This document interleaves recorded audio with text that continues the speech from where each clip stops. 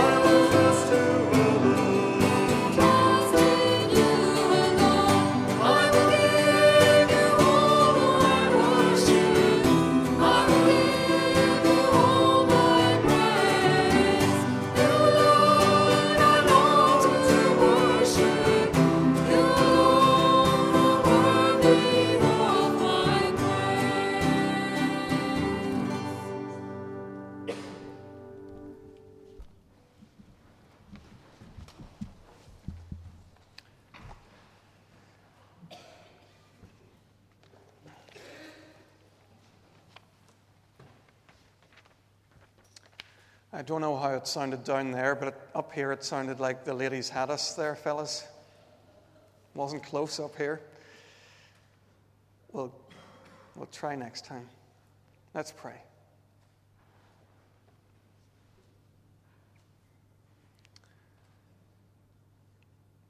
Father God, we do want to give you all of our worship and all of our praise. We know that to worship you is more than to sing and to use music. To worship you is to lay our whole lives, every activity before you and open to you. Lord, we would worship you now in these next few minutes together as we give our ear and pay attention to your word, as we open our hearts, ready for your prompting and your moving. Lord, come and receive our worship just now, we pray. Amen.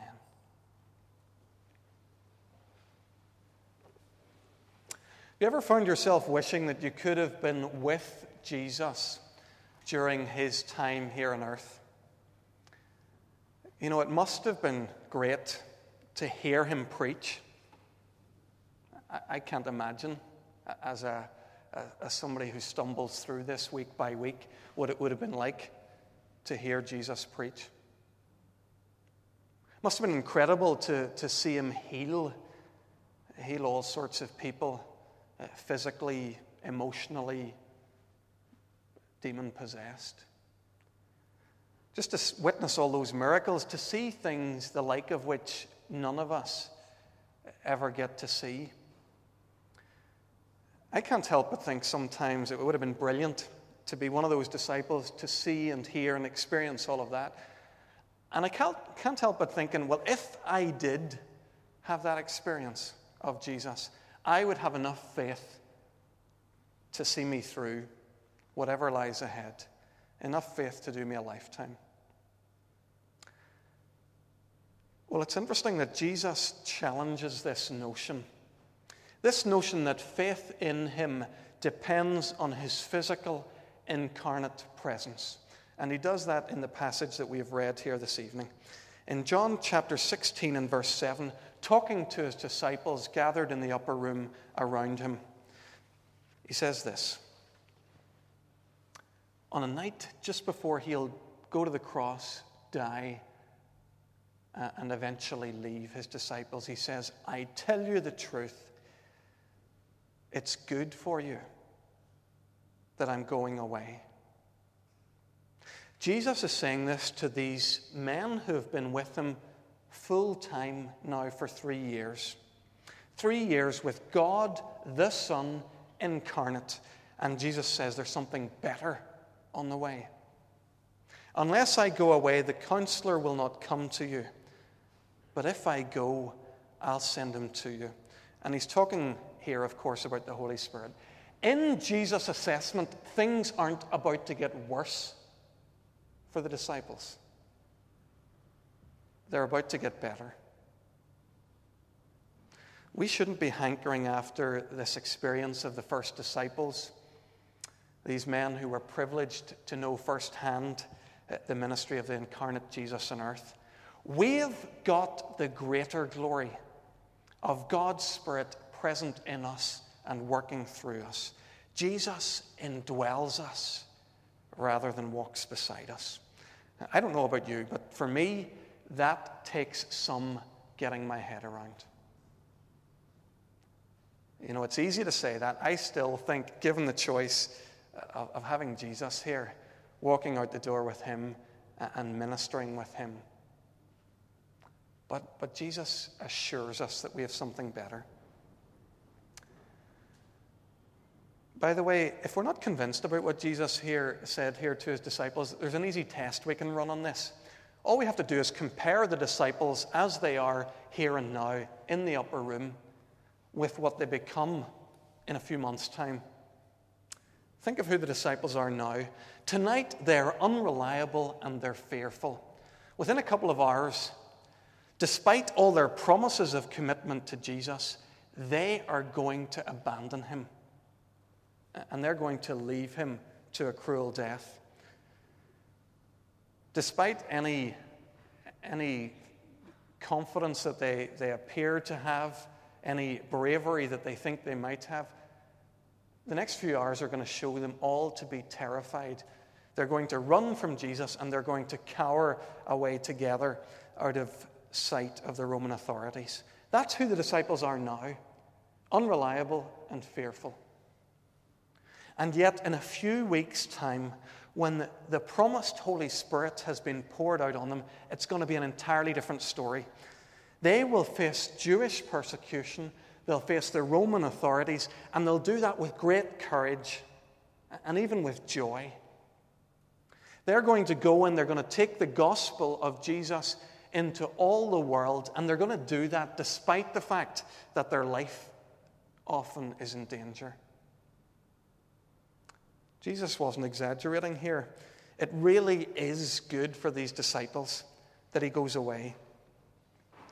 The key to this transformation, obviously, it's very clear in the passage, is the coming of the Holy Spirit. Now, in our passage, Jesus looks at the work of the Spirit and he splits it into two key areas, two aspects of the Spirit's job description. Firstly, verse 8, he convicts the world of guilt. And secondly, in verse 13, he guides believers into all truth. We're going to take our time this evening to look quickly at these two key works of the Holy Spirit. First of all, the Spirit convicts the world of guilt. By the way, whenever we say that the Spirit is out to convict the world of guilt, we don't mean that he's out to secure a conviction before a judge, because the guilty verdict already stands. Paul says in no uncertain terms, all have sinned and fall short of the glory of God. That is beyond debate. That's not the work of the Spirit to establish that guilty verdict. The work of the Spirit is to approach the defendant and to move each one of us to the point where we understand that guilty verdict and the implications of it. The Spirit moves us to enter a guilty plea, to throw ourselves on the mercy of God. And then God, who is gracious, when we come to Him admitting our guilt, admitting our sinfulness, He freely forgives us. In verse 8, Jesus refers to 3 different spheres in which the Spirit convicts the world of guilt. In regard to sin, in regard to righteousness, and in regard to judgment. He elaborates then on those 3 spheres in each of the next 3 verses. Firstly, in verse 9, the Spirit convicts the world in regard to sin. Friends, it's the Spirit's job to make us aware of our own sinfulness. And why does He need to do that? Because men do not believe in me, says Jesus. People don't believe in Jesus. They don't accept His teaching, and they don't accept His assessment of their own sinfulness. That's why people don't turn to Jesus for salvation. They don't understand that they need to be saved. And it's the Spirit's job to come then and to convict them of their sin. If He didn't do that, there is no way that a person would ever come to a saving faith in Jesus Christ. Do you understand that? If you're in Jesus Christ, it's only because at some point in your life, the Holy Spirit came to you and convicted you of your sinfulness, of your need of Jesus. Without that convicting work of the Spirit, there's no way any one of us would ever break free of our own blindness and walk into the light of God. But there's a second area in which the Spirit convicts the world of guilt, and it's in regard, verse 10, in regard to righteousness. I found this a little bit harder to understand, and different commentators, different scholars come at this in different ways. I think that Jesus is using some measure of irony here. And He's making the point that every bit as much as the world needs to be convicted of its sinfulness, it needs to be convicted of its imagined righteousness. Throughout John's Gospel, we find that Jesus constantly does this. He constantly undermines the imagined righteousness of people He meets. Time and time again, Paul does the same. He undermines any notion that human righteousness has any value for salvation. Let's think about this and make it practical for a moment. The vast majority of people that I meet in my pastoral visitation, they don't regard themselves as sinners. They're thinking something along these lines. If the Lamb of God really came into the world to save sinners, then fair play to Him, because I'm not a sinner, so it doesn't really impinge on me.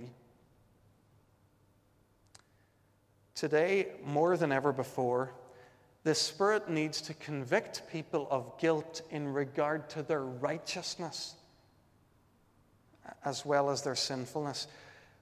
God's Spirit needs to convict us of our own respectability. Those things that we cling to, that we think make us acceptable before God. The Spirit needs to come and expose the futility of those to us. Along with Nicodemus, the respectable religious leader, we need to be born again. As I've already said, this was a key aspect of Jesus' ministry. Wherever He went, He seemed to expose self-righteousness. Think of who hated Jesus. Sinful people generally didn't hate Jesus, or those who were truly regarded as sinners. The people who hated Jesus were the respectable, the religious, the self-righteous, the religious leaders. Friends, the Spirit exposes our sinfulness, but we also need the Spirit to convict us of our own righteousness. Thirdly, in verse 11, the Spirit convicts the world of guilt in regard to judgment. Now, I think it's probably best to understand this verse in a very broad sense. Whenever we don't have our eyes opened by the Spirit, our judgment on everything that's important in life is messed up. It's unclear. Our judgment regarding Jesus is wrong, but our judgment of everything that's important regarding life is wrong. And it's vital that the Spirit comes and that He convicts us of all of these false judgments that we make. If the Spirit doesn't do that for us, it's impossible for us to recognize Jesus for what He is. Jesus is truth. If you're blind to truth, you will not see Jesus. Jesus says that the Holy Spirit convicts the world of its judgment because the prince of the world now stands condemned. What does He mean by that? Jesus is speaking here of a particular moment, a moment not too far in the future, when He will be crucified and will die on the cross. The cross is the key point where people make a misjudgment. People look at the cross and they see Jesus and it looks as though He's defeated. The judgment that they make is that this is the defeat of Jesus Christ and the victory of His enemies. What the Holy Spirit does is He comes and He opens our eyes to the reality of the cross. That the cross really is the victory of Jesus Christ, and that the prince of this world, that Satan, Jesus' great enemy, now stands condemned. Friends, we can't reach that conclusion on our own. We can't look at the cross and see it as the victory of Jesus Christ. Not until the Spirit comes and convicts us of judgment and shows us that Satan is defeated. I want to slow down for a second here and see how vitally important and crucial all of this is, the implications of this first work of the Holy Spirit. What we have learned here this evening should give us a wonderful and a quiet confidence for our task of bringing the gospel to the world. Do you ever hear somebody talk about evangelism and sharing your faith, maybe somebody like me, and think, I can't do this? You think of people that you know in your workplace or in the streets of Ballyhackamore, and you wonder, how are these people ever going to see Jesus for who He really is? I can talk till I'm blue in the face, I can give them gospel literature, but how are they going to see Jesus? What can I possibly do to convince them? If you ever feel like that, don't worry. Convincing people of Jesus Christ isn't your job or mine. It's the job of the Holy Spirit. It's His job to convict the world of sin, of righteousness, and of judgment, and to show them the reality of Jesus. Your job and mine is to share the gospel, to share it as well as we can, as often as we can, but with a full trust and confidence that God's Spirit works in us and through us, and He will draw people to Jesus.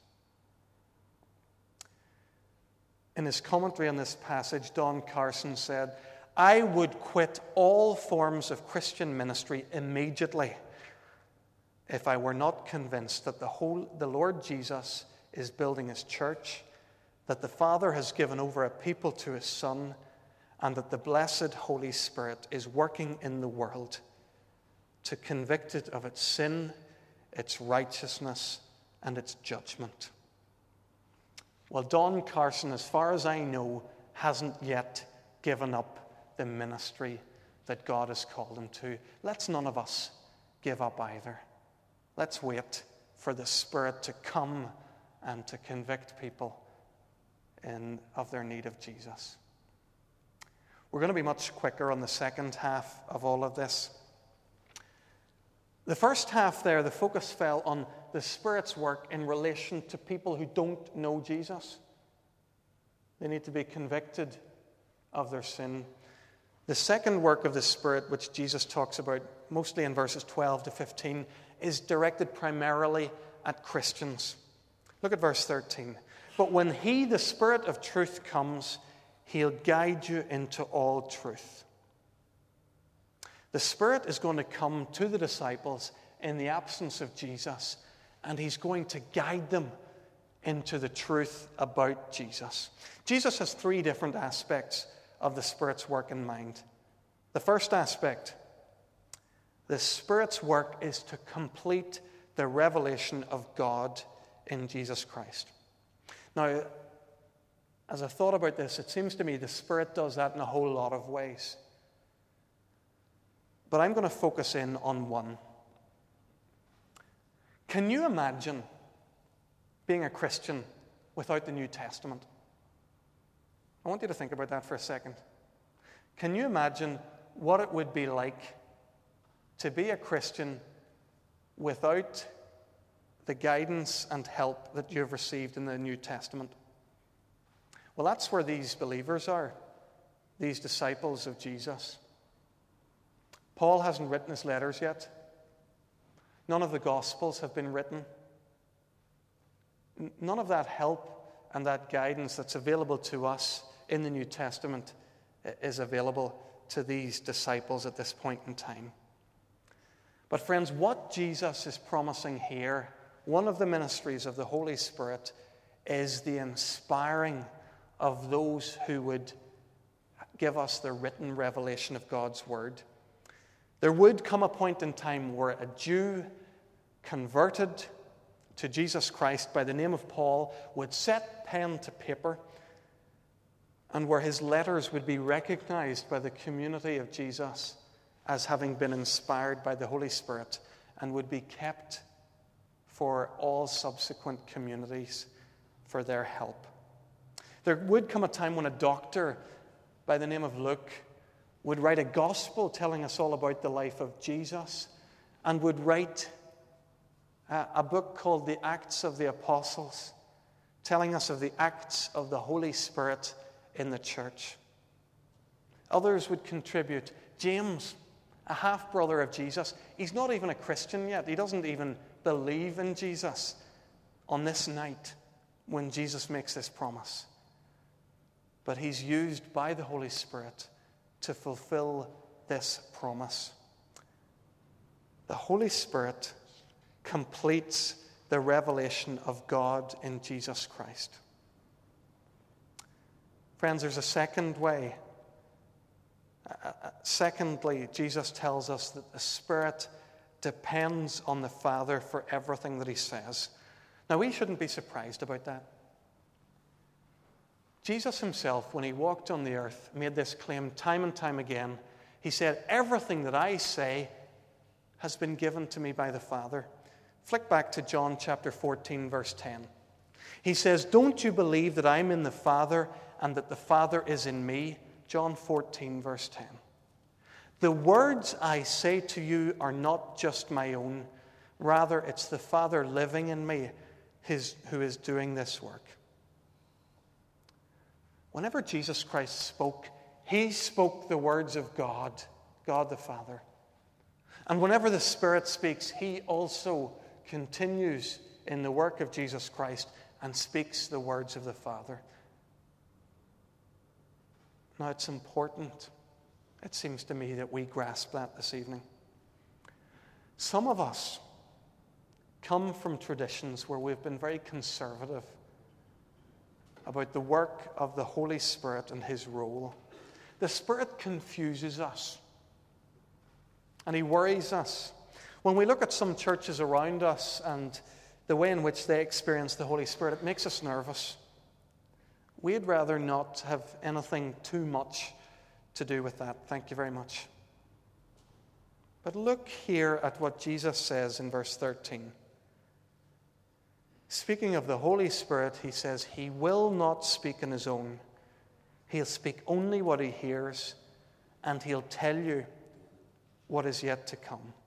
Friends, there's nothing here to be nervous of or to be afraid of. The teaching of the Holy Spirit is like the teaching of Jesus. It is the teaching of God. Don't let's be a congregation, or don't let's be individual believers who are somehow afraid of what God might speak to us by his Spirit.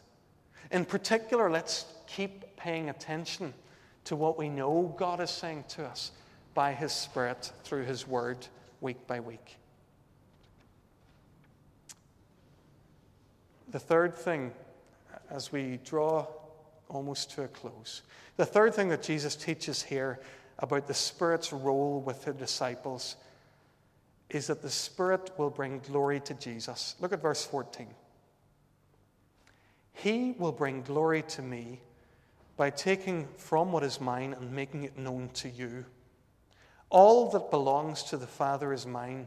That is why I said the Spirit will take from what is mine and make it known to you. I love the way Peterson translates this in the Message.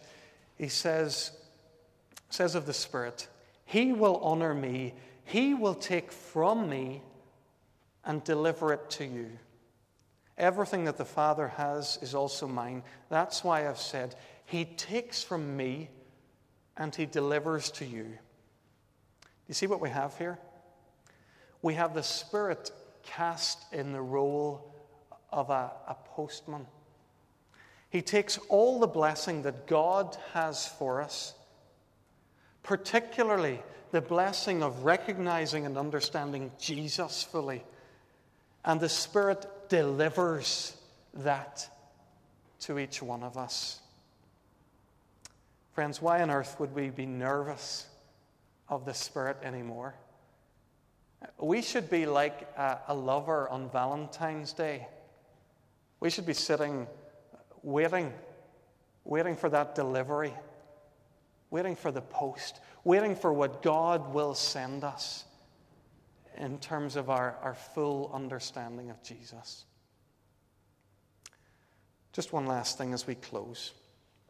On this whole ministry of the Spirit that helps us to understand Jesus, we mustn't misunderstand this. The Holy Spirit is not interested, I'm convinced of this, not interested in giving us more information about Jesus. He doesn't want to make us better theologians, understanding the intellectual aspects of the work of Jesus Christ on our behalf. The Spirit is never interested in imparting information.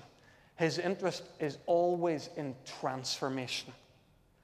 The kind of knowing that we're invited to is not a knowledge of Jesus intellectually, but a knowledge of Jesus, the person. Friends, that is the knowledge that the Spirit longs to impart on each one of us. I grew very conscious of that distinction while I was studying theology at Regent College. I can remember arriving there with great ideas of all the great theology that I would learn. And just at that point in time, when I was probably in greatest danger of intellectualizing my faith, of looking for the great idea rather than the great relationship, some wise professors, in their own way and in their own words, pointed out this distinction. Not information, but transformation. And friends, as someone who stands before you week by week and preaches God's word to you, rest assured that this is my goal. I have absolutely no desire to make you smarter in the ways of the Bible. If you learn more of the Bible, that's great. If you understand more of Jesus, that's brilliant. But that's not the kind of knowing that we can stop at. Friends, we long for an understanding of Jesus that changes our lives. Not information, but transformation. We're finished for this evening. In John 16, Jesus says something that's incredible. I think it'll still be incredible to me until I go to my grave. He says, I tell you the truth, it's good for you that I'm going away. Jesus is able to say that because he understands the fullness of the glorious ministry of the Holy Spirit. The Spirit is going to come and he's going to convict the world in regard to sin, its own righteousness, and its misguided judgment. The Spirit is going to come and give us a fuller and more complete revelation of Jesus. Friends, let's pray this evening that both aspects of the Spirit's ministry would be present in our lives and in this congregation just now. Let's pray.